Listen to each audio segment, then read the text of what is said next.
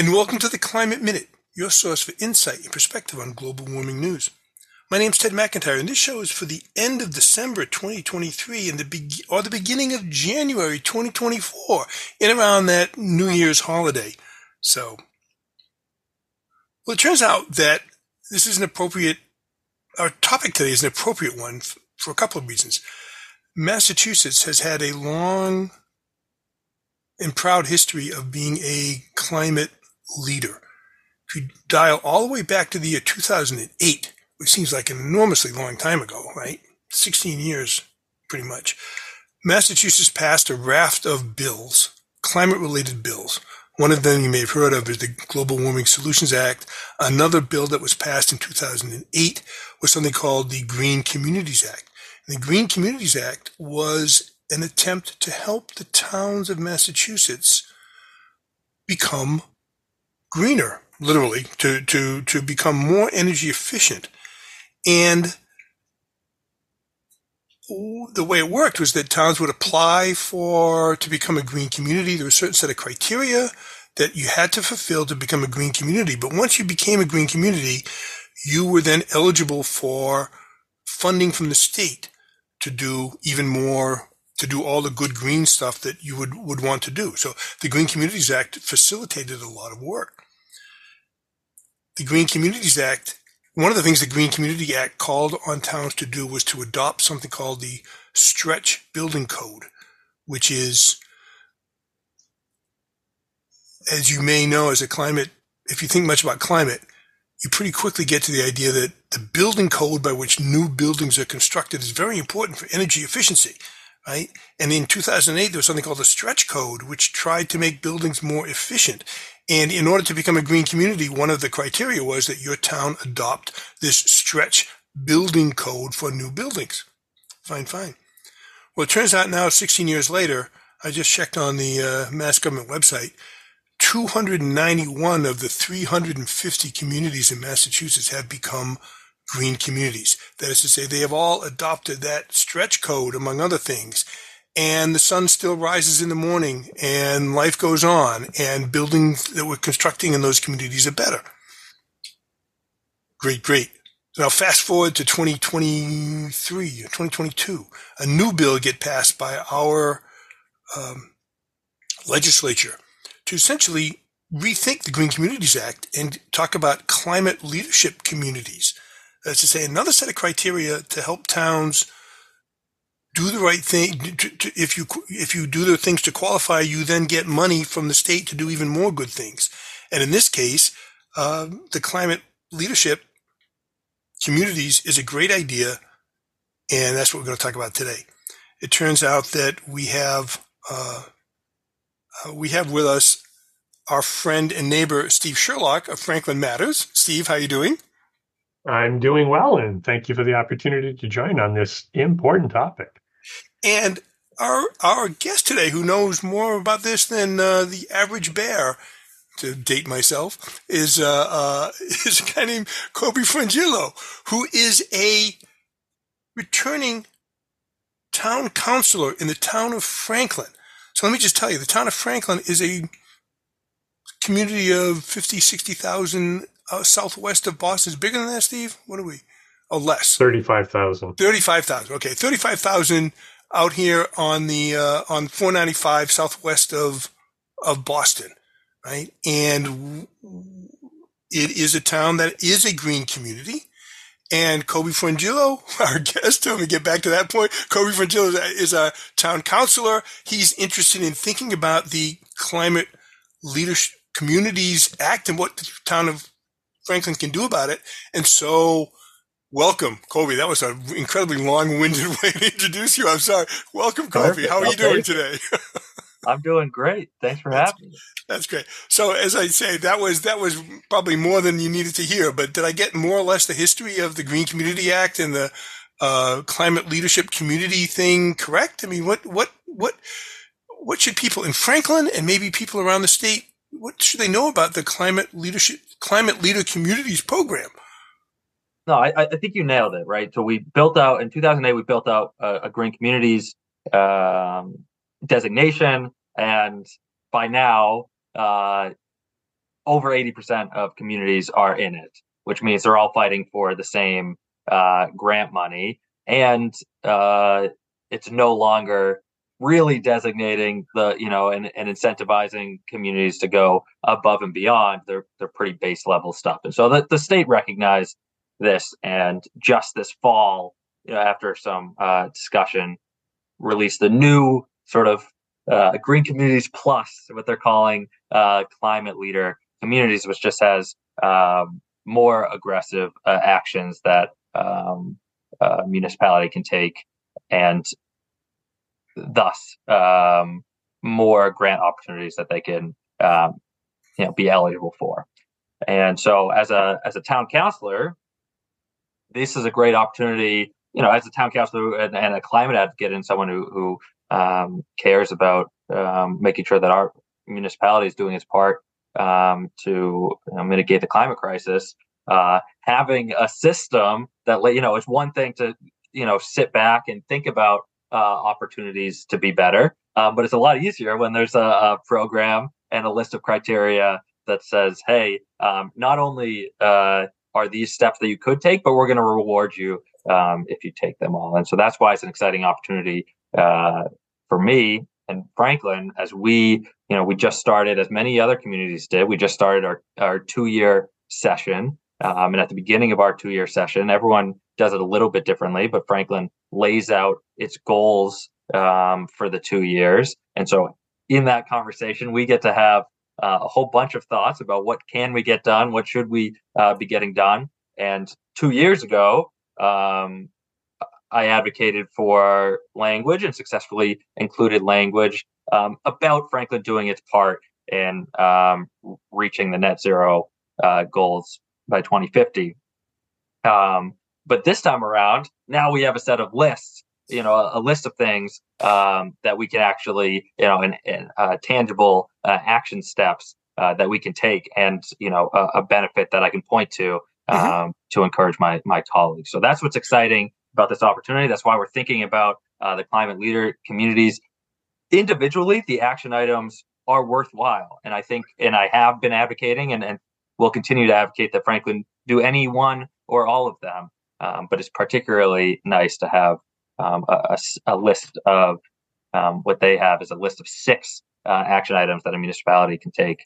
And just to be clear, what we're saying is there's a list of actions the town can take, right? And those are low to moderate lift, right? But it basically shows your commitment. And once you've satisfied those criteria, then you are now eligible for even more money to do more things. Isn't that how it works, right? Exactly it. Yep. And so what are the, can you give a flavor of what the town needs to do in order to qualify, right? What is the threshold, shall we say, in order to get in the game? Yeah, so 6 things, and we can break them down. So the first one is just be a green community in good standing. So all the things that make someone a good green community, make sure that you're continuing to uphold those. And Franklin is. We've been since 2018, again, as have 291. Right. But we've been a green community. Franklin's been a green community since 2018, you say? 2018, yeah. And many towns and many of the people listening to the show are already in green communities, so they already have that standing. They've satisfied one of the criteria, in a sense, right? Yeah. Most are, and so over 80% of communities, but even then, if you talk about population, I'd say it's got to be well over, 95% of the Massachusetts residents live inside a green community. Yeah. Which again means that we're splitting our grants of people, and that just doesn't go quite as far. Okay, so that's one. Be a green community in good standing. Second one is have a local body that advises the municipality on clean energy or climate initiatives. So a lot of communities have this. They might call it a sustainability committee, an energy committee, some advisory body officially designated, typically of volunteers in town that are often appointed by the city council, town manager, however your system works, that focuses specifically on energy and sustainability. Franklin actually does not have this. And this would be among the list of things that I've advocated for before, and it's great that like it's on this checklist Mhm. of Because I steps that we think can't take. for the listeners, there's you Franklin touches on this indirectly in at least two ways. Certainly, some of the work on the Economic Development Subcommittee kind of Yeah, covers some of these, and then the Master Plan Committee, whose work is underway, has both has a sustainability subcommittee option as well. So they're doing some work on that. But yeah, in my reporting, we don't have that separate standalone totally focused body on this yet. yeah. We also, our conservation commission has done a good amount. They put together a hazard mitigation plan, which is really a climate resiliency plan. And Franklin has done a lot on the climate front and to reduce our carbon footprint.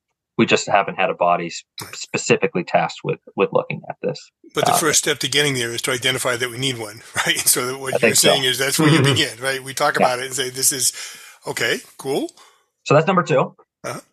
And again, if you're listening outside of Franklin, there's a decent chance that you are in a community that already has that. So that's as you talk about low to moderate lifts, I would put that in the low. The third is commit to eliminate on-site fossil fuel use by 2050 in municipal buildings and operations.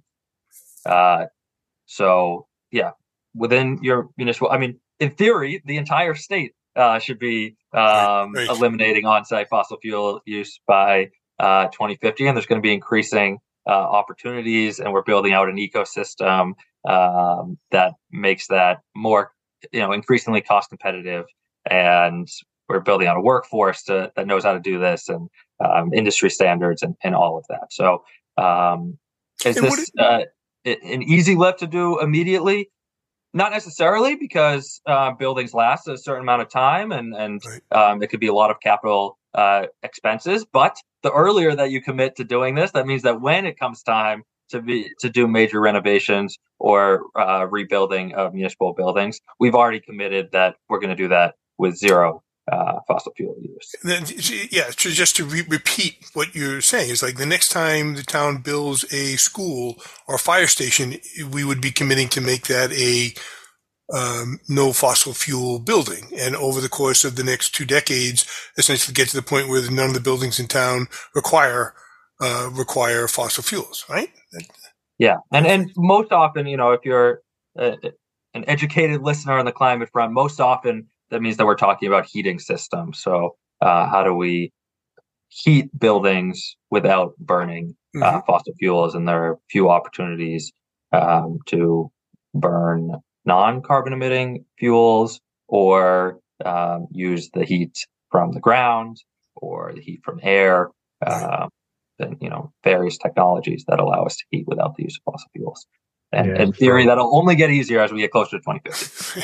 Yeah, and specifically, again, from a Franklin perspective, there is, in fact, a police building or police station building committee that is still looking at an opportunity to replace our existing police station. They're in the process of doing an project manager. Owner project manager is their next piece, and then that step will then set them through probably over the next, I think the most recent was like 2 to 4 years to craft a proposal, work through all the details, et cetera. So from what I understand, this would be the first of the significant opportunities to certainly do so. There may be other, if you will, relatively minor opportunities in some of the existing buildings where the renovation would be potentially, but this one would be a key significant step. Interesting. Yeah, it's a great example. And again, without even committing to this, why would we build a police station without that's relies on fossil fuels if we plan for it to be in existence well beyond 2050? So a lot of this is just about thinking ahead. But it's certainly something that can be studied. Sorry, Kobe, go ahead.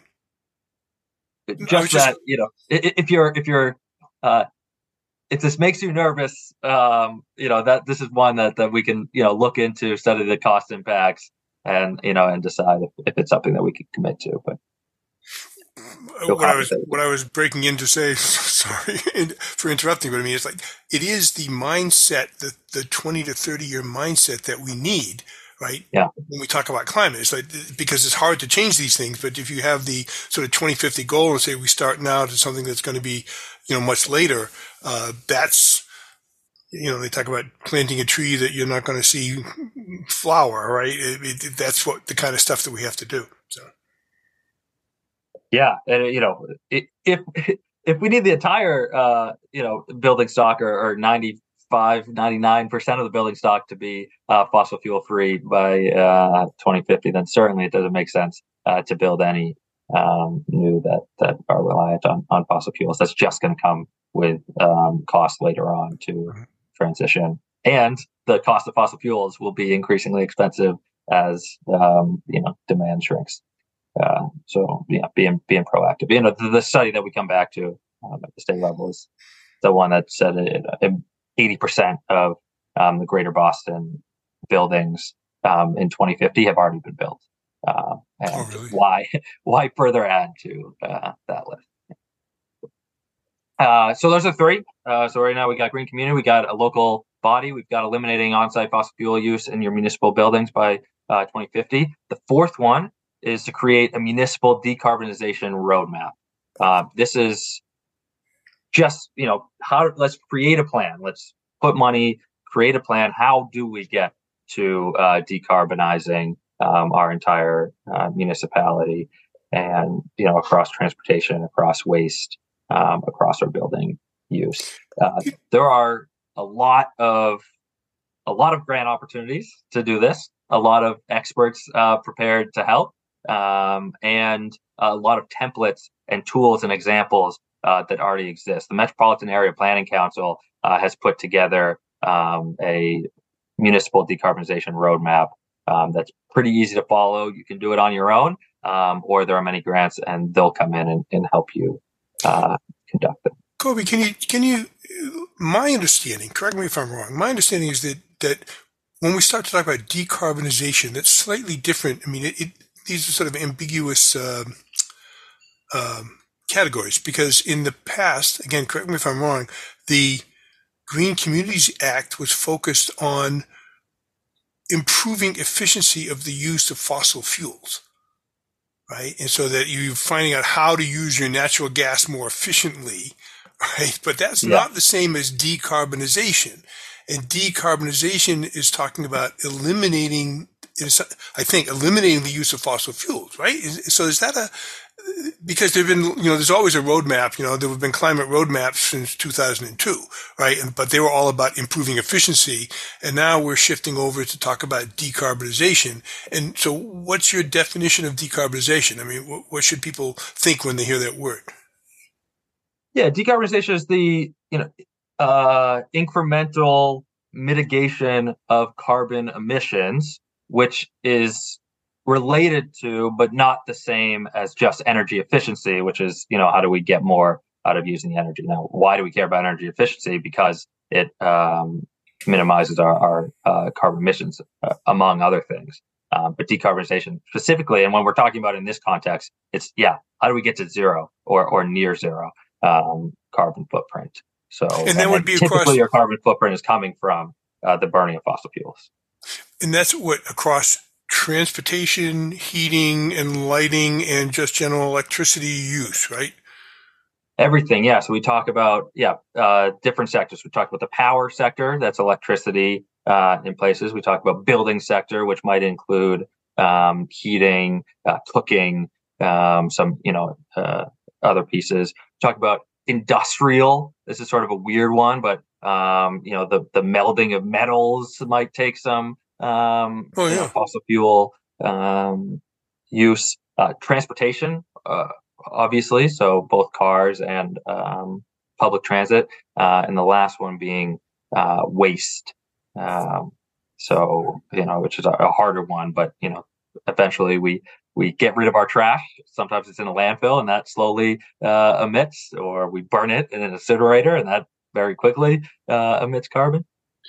What's I guess one question when we talk about a decarbonization plan for the municipality, does that include, people's cars that to be municipally decarbonized, you would have people driving electric vehicles by 2050?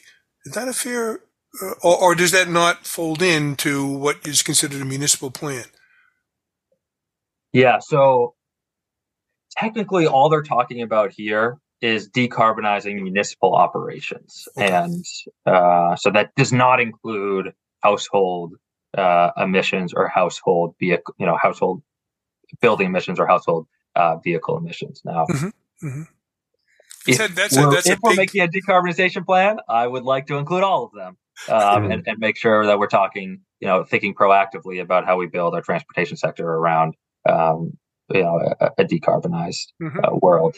But technically, for completion of the requirements, it's just about how do you phase out your municipal operations. Now, that might include, it will include, you'll likely have a fleet of vehicles that you'll need to transition to electric vehicles.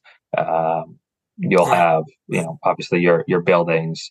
You might have some industrial uses, your sewage and wastewater, and a lot of those are very, very energy intensive. And so thinking proactively about both reducing energy demand in those places, making them more energy efficient, as well as transitioning them to electric or other decarbonized. Yeah, that was going to be a clarification question I was going to ask as well in terms of the scope, because by the choice of the word municipal, it seemed to be focused on the government operations, which to a certain extent, the government can control its operations. It obviously needs to prioritize and budget accordingly.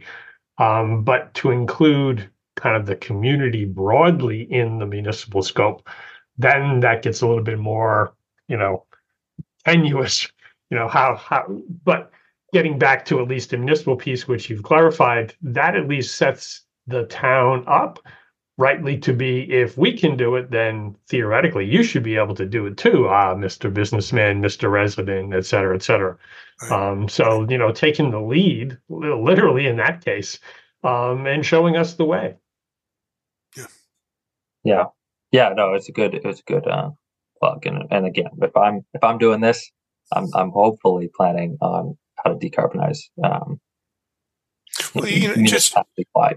The other concept I've seen is sort of the knock-on or ripple effects, right? If there's a good example of the town building, heat pumps into its new buildings, that becomes a zeitgeist, and more people are likely to do it, right? And so I think, to Steve, your point, it's a good example, but it's also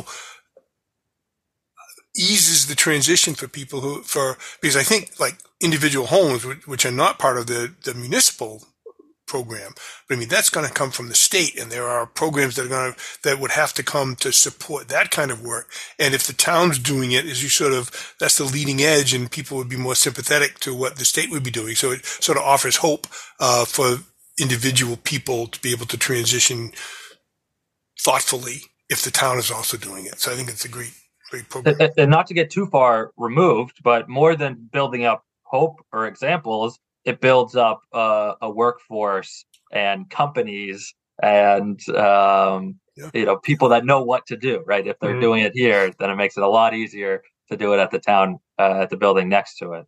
Soon enough you forget that there was a time we didn't all know how to do this. All that other ancillary infrastructure, both physical and process oriented, supply stream oriented, all of that plays together for sure. I recall in the prior FinCom meeting, our facilities director was almost bemoaning that, from an electrical perspective, we're as solar generated as we can.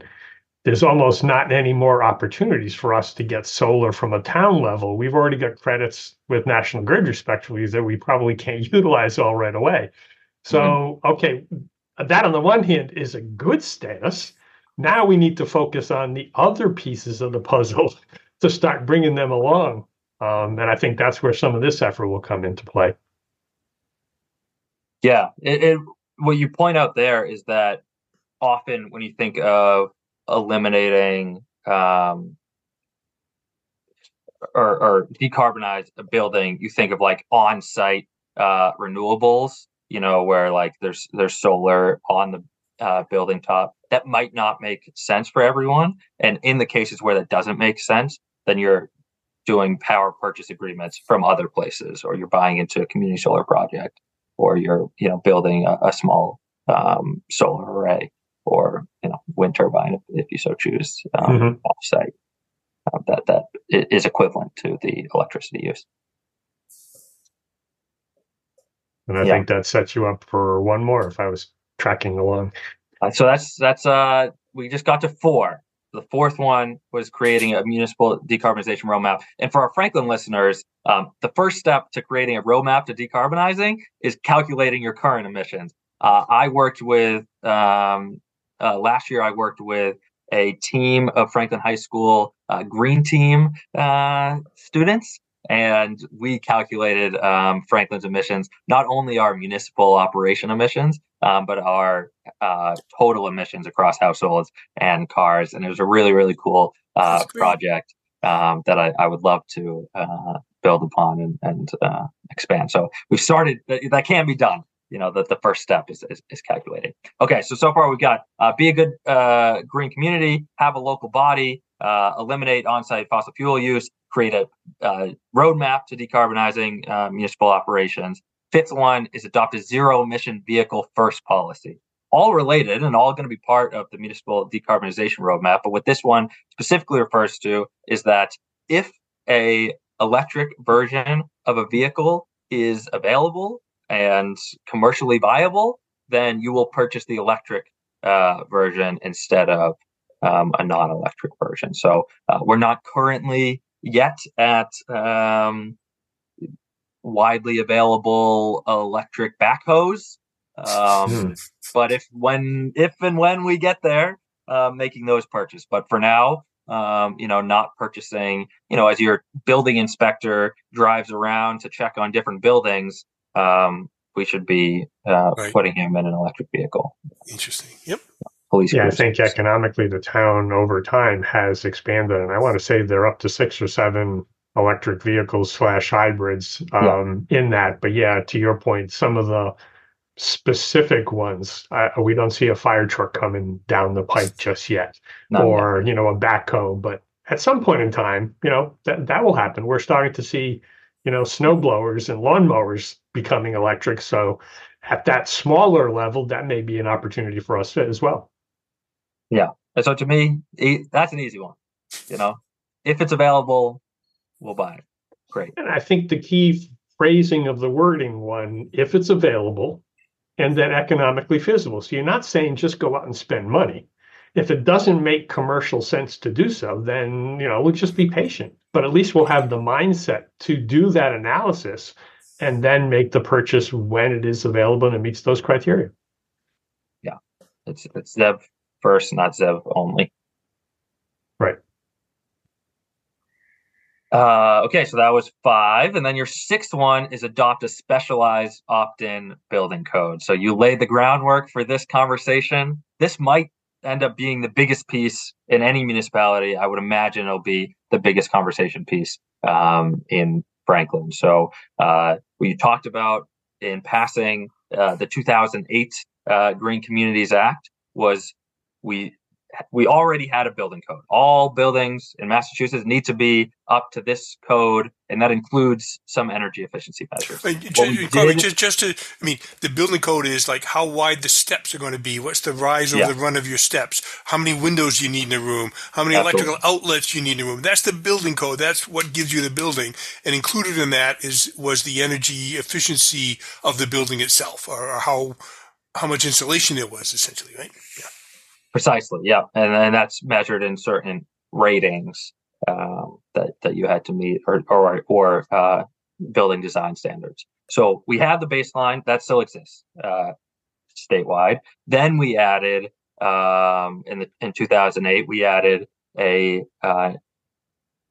stretch energy code, which is the same code except with stronger energy efficiency requirements. It's stricter building requirements around insulation, windows, heating, and all with that. That if you're in a green community, you've already adopted that stretch energy code. And most have. Again, we're talking 290 communities. But that was typically the hardest hurdle for green communities to adopt. But now we're just there, right? It's just a building code that makes sense. And Kobe, why was it hard? Just briefly, 25 words or less. Why was it hard to adopt the building code? Who didn't like it? Yeah. Builders get nervous that advanced energy efficiency requirements involve more upfront costs, and they warn that it'll lead to fewer buildings being built. I would say that did not turn out to be true because the demand for buildings in Massachusetts far outweighs the upfront building costs. And we know that a more energy efficient building costs less to run over time and makes its money back within a few years. And that turned out to be true. And soon all municipalities had adopted the stretch energy code. Right. So now we have the baseline energy code. We got the stretch energy code. 2020 roadmap bill gets passed by the Massachusetts legislature, and that adds a specialized opt-in stretch energy code. We got the base energy code, we got the stretch energy code, and now we empowered the Department of Energy Resources to go out and create an even more aggressive specialized opt-in code that's in line with our net zero by 2050 goals. And that's what's being asked to be adopted if you want to be a climate leader community. Very, very similar to the stretch energy code conversation. There was a whole bunch of warnings that this will lead to fewer buildings being built and it'll cost so much up front. Department of Energy Resources actually went out, did an independent third-party study around how much it'll cost to build buildings up to the specialized stretch energy code. And in almost all cases, it cost no significant amount more to build it by the specialized stretch energy code than otherwise. So it's already cost effective for most building types. And in a few building types, it made its money back within like 5 years. And I'd be happy to shoot over that study. So already sort of getting ahead of those arguments that this will lead to a whole bunch fewer buildings to be built. But, I would anticipate that in Franklin and in other communities, there will still be that gut reaction, especially from people who, change is scary. It's not the way that they do things. Many of these companies have been building buildings forever. And it's a lot easier to just do the thing that than have to adopt something. And so you start making an argument about how hard it'll be to build and how nothing will ever happen. And then all of a sudden we start building them and it turns out it isn't that hard. Yeah. And I think it's interesting. I mean, that the specialized opt-in code is a funny, the words matter there because it's an opt-in. You're choosing to do it, right? The town would choose to have this. And I think, again, Kobe, correct me if I'm wrong, that specialized code, one of the things in it is that by and large is intended to promote not having any natural gas in new buildings. And if memory serves, the specialized code, there's some wiggly ways you can put in natural gas, blah, blah, blah. But basically the idea is that a new building would be essentially using heat pumps to heat it. It would have an induction stove to cook with. It would have a heat pump, hot water heater, and clothes dryer. It wouldn't need any natural gas. And that's where the decarbonization comes in. Is that fair to say? Is that a fair characterization of the specialized code? Yeah, that's it. So it's in line with the word that the legislature had to use, or roughly translated was it has to be in line with our 2050 goals. And so what they interpreted that to be was it all but eliminates fossil fuel use. And if you have fossil fuel use, it must be hybrid and it must be offset by other on-site generation. And then there are a few exceptions, right? There are a few particularly energy intensive industries around, healthcare and, big manufacturing. There are a few exceptions to that. But for most building use, it's either zero fossil fuels or minimal fossil fuels offset by some other on-site. Now, that was controversial, and we could talk about where that but the point being that the specialized code is in a sense a change, sort of codifies, to use the code word there, basically says, new buildings should have heat pumps in them. And so as we're building in here in Franklin, you would see new houses and new buildings because that's what the building code calls for. And that's a good thing. And I think, to echo your point, I mean, the cost of heat pumps is coming down. They're competitive. If, in fact, you get paid back. I mean, running a building, if you buy a house for 30 years, you just rely on the sun, right? I mean, it's not, the fuel's pretty cheap. And so there are good things about this opt-in code that recommend it as a good way to go into the future. I mean, it's the best path forward, right? So. Yeah. And if you want to talk about co-benefits of getting off fossil fuels, you have more cost stability, right?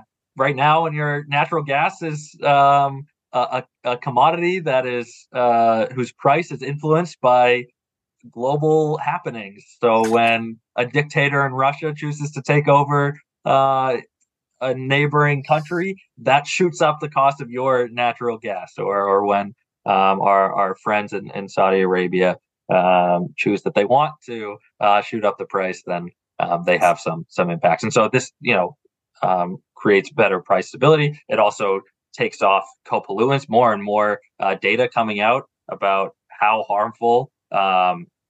We talk a lot about carbon emissions, but there are other emissions that come from burning fossil fuels that happen locally and have local public health impacts. And when those are in schools and they're impacting your kids' performance on tests, and they lead to asthma and a whole bunch of different. So lots of co-benefits beyond just decarbonizing our buildings. So you've laid out 6 sort of things that the town. Six. Those are the 6 things town can do it. Then none of them seem that there are more decisions that, now that we've reviewed it, more decisions than actually outlaying of money. If the town goes and does these things, makes a decarbonization plan, adopts the specialized opt-in code, what's the benefit? I mean, why would the town want to do that? What does that give you, other than bragging rights? Yeah, and then bragging rights should be good enough, but luckily the state has put some money aside to encourage communities to do this. So similar to green communities, if you're a green community, you get eligibility to this pile of money, and then you submit projects, and they have a whole bunch of criteria. So I'll quickly read off some of them: studying, designing, constructing, and implementing energy efficiency activities, procuring energy management services, adopting energy efficiency policies, siting activities related to renewable energy generating facilities. All of these are eligible expenses from grants. So basically, if you have certain projects you want to take on, you can apply to the state and be eligible for this pot of money to come to your community. What happened with green communities is, those that acted first, for a few years, there were only so many communities that were green communities, and so they were,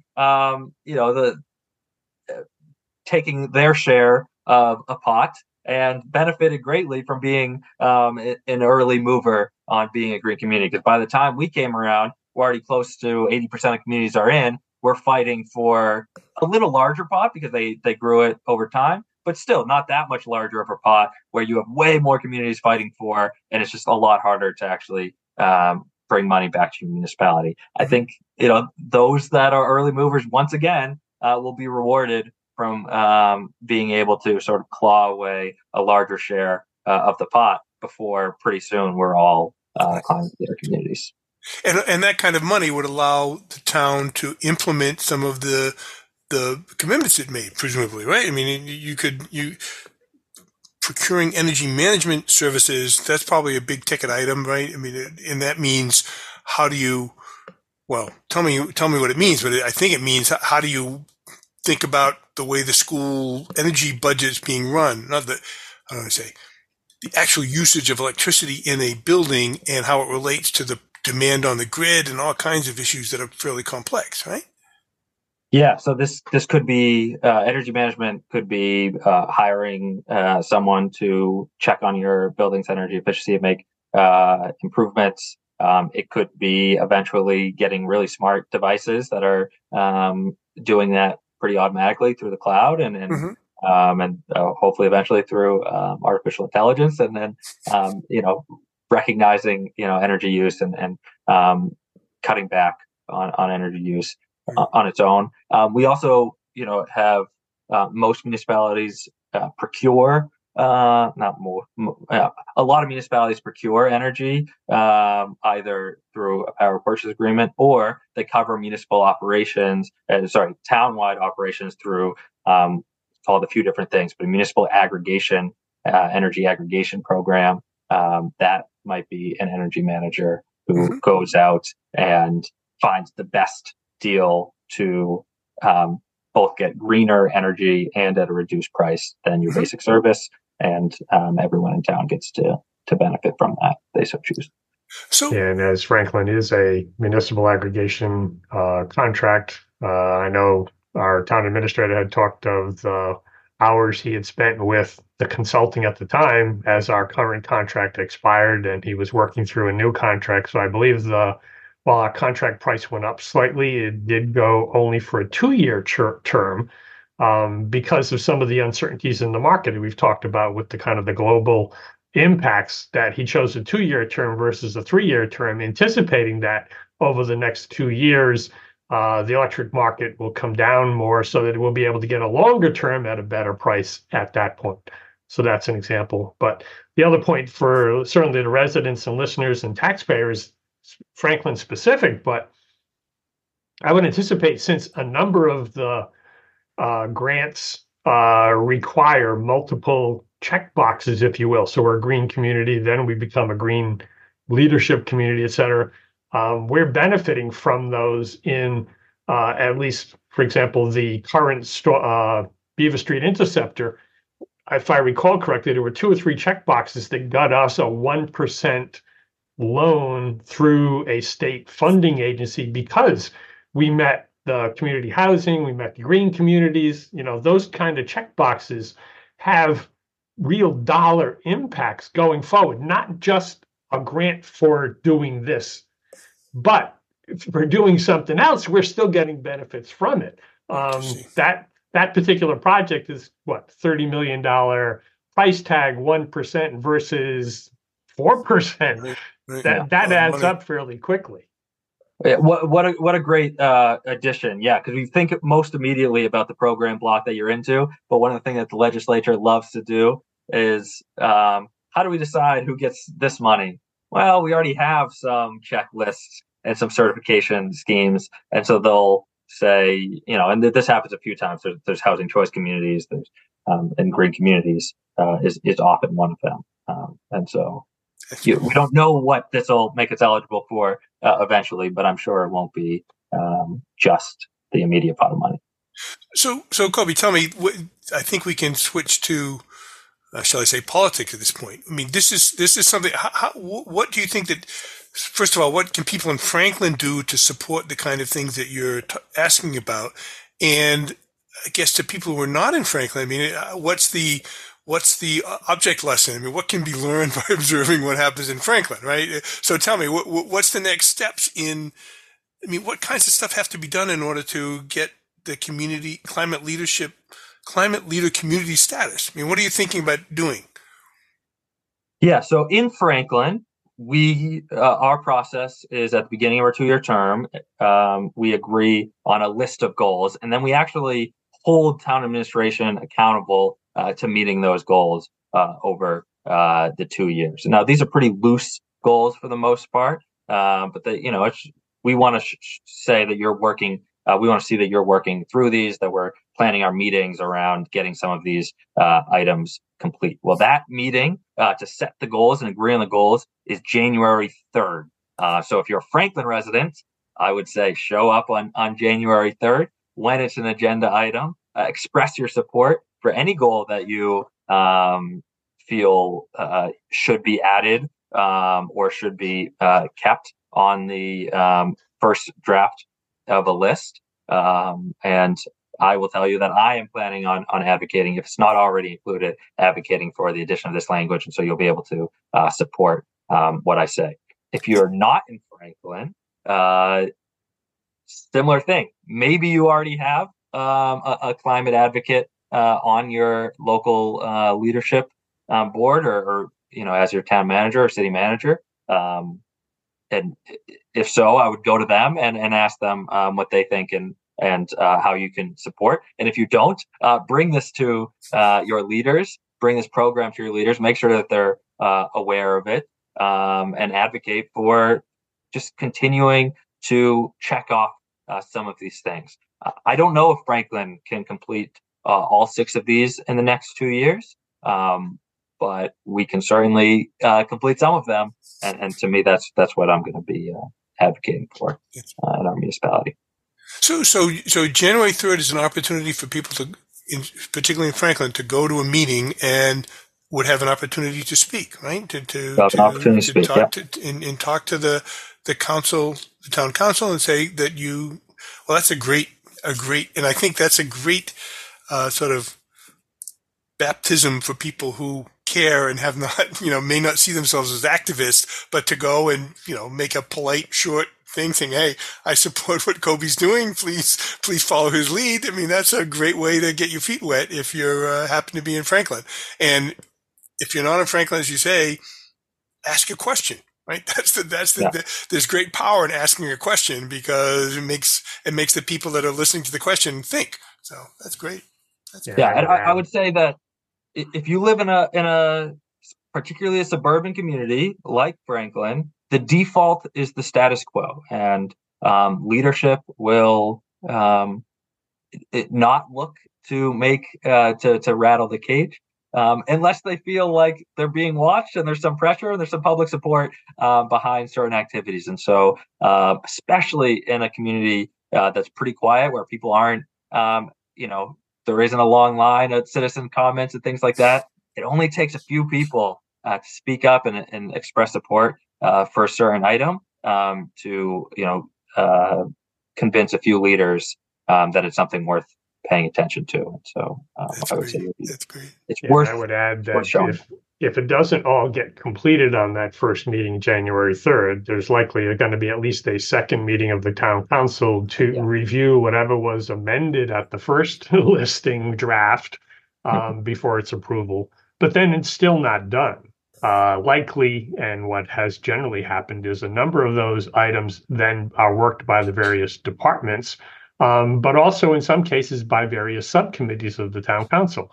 The Economic Development Subcommittee certainly would fit in nicely in some of these categories. So just follow along for the meeting agendas, either participate then. Your voice is needed all the time, not just once. Keep reminding folks out there that, oh, yes, it's not just important for the one, it's important and it needs to get done, and just keep showing up. And that'll really make a difference as things go forward. Emails, calls, showing up at meetings, all of this matters, and it matters even more at the local level than it does at the national or state level. Yeah, your voice matters. I will say, if you're in Franklin and you're interested in being even more involved or connecting with other people that are really involved, we happen to have a node of 350 Mass, which is one of the partner organizations of MCAN, I believe. And so there's a Franklin node of 350 Mass that you can find online. And they've actually created another brand, and people specifically talking about Franklin, called Energize Franklin. If you go to Energize Franklin online, you can find some of your neighbors and fellow climate advocates talking through some actions that you can take at the personal level to decarbonize your life. Well, that's standpoint. fantastic. This has been a fascinating discussion, Kobe. I really appreciate your leading us through this because it can be opaque, and I think anybody who's listening to this is probably a much clearer idea of what's at stake here, what we're trying to do. So that's great. I want to thank you very much for taking the time to come on. Thank you. This was fun.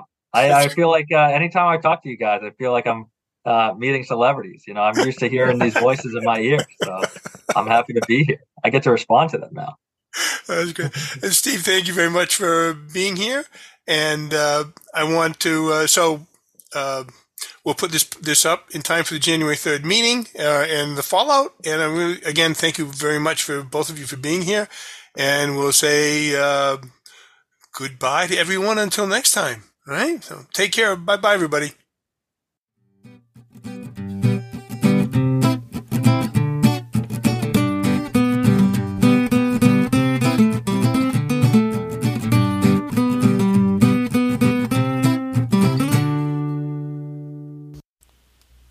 Very cool.